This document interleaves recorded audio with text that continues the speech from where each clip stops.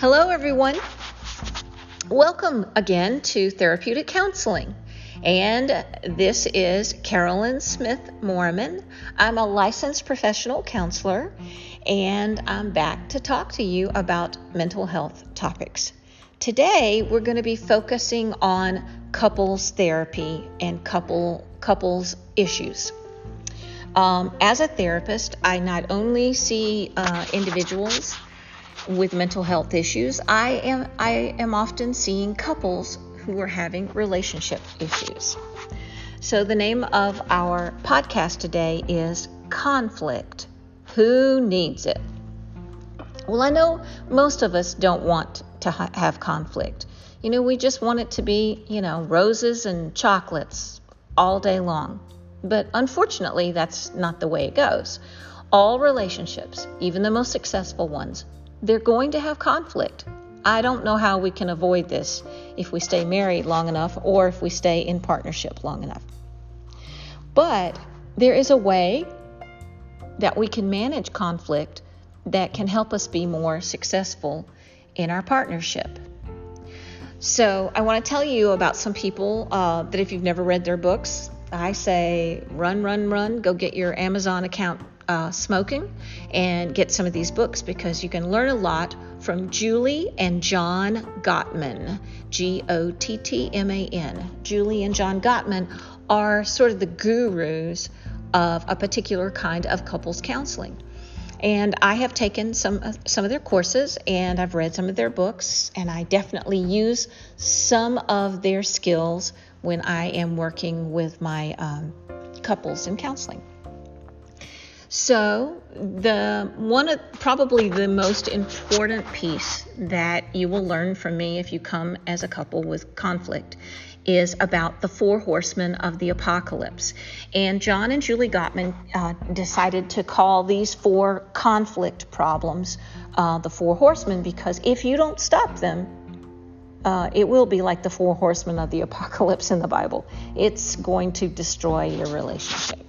So let's jump into them. So the first horseman, if you want to call it that, the first problem with conflict is criticism.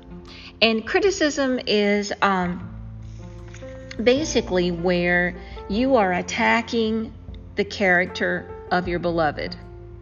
And you're not focusing on the behavior you want changed. You're just verbally attacking them.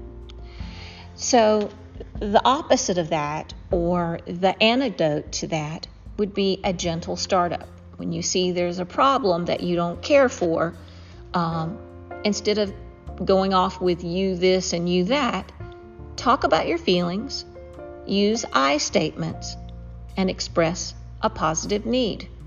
So let me give you an example of criticism and then using the antidote, gentle startup. So criticism might be something like this. You come home and you see dishes left all over the house. And you attack your wife and say, honey, I hate dishes all over the house. I like the dishes to end up in the sink or in the dishwasher. You are such a slob. I just can't believe you can't remember to put these dishes away. That really upsets me. So that's criticism, okay? And most of us have heard that probably, or done this at some point in time in our relationship. So the opposite of this, or the antidote to this, would be a gentle startup. Talk about your feelings using I statements and expressing a positive need. So it would sound something like this. You come in, you see the dishes. Honey, I really like a neat and clean house. And I like it when you get finished with your dishes and you get them over into the dishwasher or you get them into the sink. And I really wish that you would, when you finish eating, you would just stick them right away into the dishwasher or the sink. Do you think that we could work on that, please? Okay, so those are your examples for those 2 things.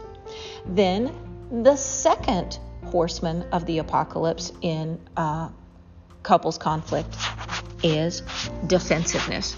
And I always pair defensiveness with criticism, because defensiveness is a response to criticism. It's when you feel like you're unjustly accused and then you start to make excuses, you play the victim, and sometimes you could even reverse the blame. So a lot of times the people that are not criticizing, the ones that are being defensive, the couples will think that they're slightly, superior, but really there's nothing superior about being defensive when somebody is criticizing you. So the antidote to defensiveness is take responsibility. First of all, listen to what your partner's asking you to do, even in a critical way. Accept their perspective. It may not be your perspective. That's all right. It's different. You're not the same people. Offer an apology for any wrongdoing that you might have done, and see if you can do something about it next time. So let me give you an example of defensiveness and the antidote of taking responsibility. So we'll go back to the dishes thing again. Oh, you're always getting on my case about the dishes. The only reason I forgot those dishes was because I was busy out back pulling in the trash cans that you asked me to pull in. And so therefore I forgot to put my dishes away. Okay, so there's your example of what defensiveness sounds like. Now here's what it should sound like with some taking responsibility.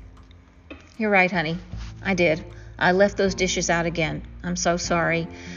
I know that's not being responsible on my part, and I let myself get distracted. So I'm gonna do really my best to put those dishes in the sink or in the dishwasher from here on out. So those were your examples of defensiveness and the anecdote of taking responsibility. So the next horseman that I want to discuss is something that's called stonewalling. Now, stonewalling is withdrawing from the conflict. I mean, sometimes even in the middle of the conflict, showing disapproval, distancing yourself, separating yourself, and even leaving right in the middle of the conflict. Okay? So stonewallers are often overwhelmed, which is why they leave in some form or fashion. Sometimes they don't actually leave the conflict. Sometimes they just shut down. They won't talk to you. They cross their arms. They won't look at you. They won't answer your questions. And stonewalling is a problem because you basically freeze out your partner. And there's no way that you can connect while you're stonewalling. So here are some anecdotes for you to consider instead of stonewalling. And it's something I call, or the Gottmans call, physiologically self-soothing. Okay, that's a fancy word for bringing yourself back down to a moderate level. Ask to take a break. Say, look, I think this is getting out of hand, so I'm going to take a 20-minute break. I'm going to go walk the dog. And while you go walk the dog, don't let yourself think of all the horrible things you want to come back and say to your partner. That's not self-soothing. That is not going to calm you down. While you're out walking the dog, take in some deep breaths. Get yourself mindful about the good things about your partner and about how you both want the same thing, even though your partner might not be very lovable right that minute. You know that your partner's a good person, and you want to go back and see if you can do your part to help the conflict get resolved.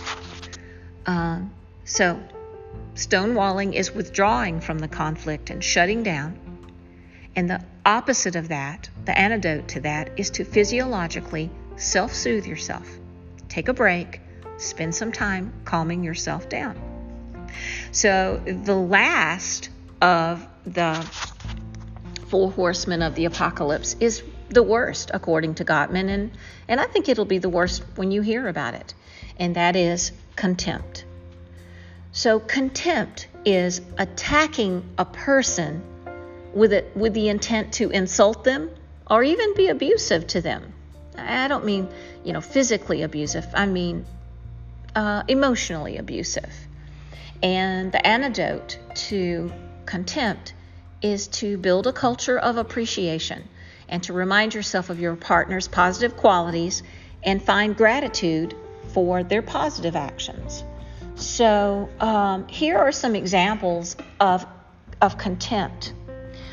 Sarcasm, cynicism, name calling, eye rolling, sneering, mocking, hostile words to your partner, this is the greatest predictor that the relationship will not make it. When somebody is being contemptuous of their partner, they're actually expressing a sense of superiority. So you're not going to be able to connect if one person actually believes that they are superior. So just remember, even when you're having conflict, even when you're arguing, to remain respectful and remain appreciative of your partner.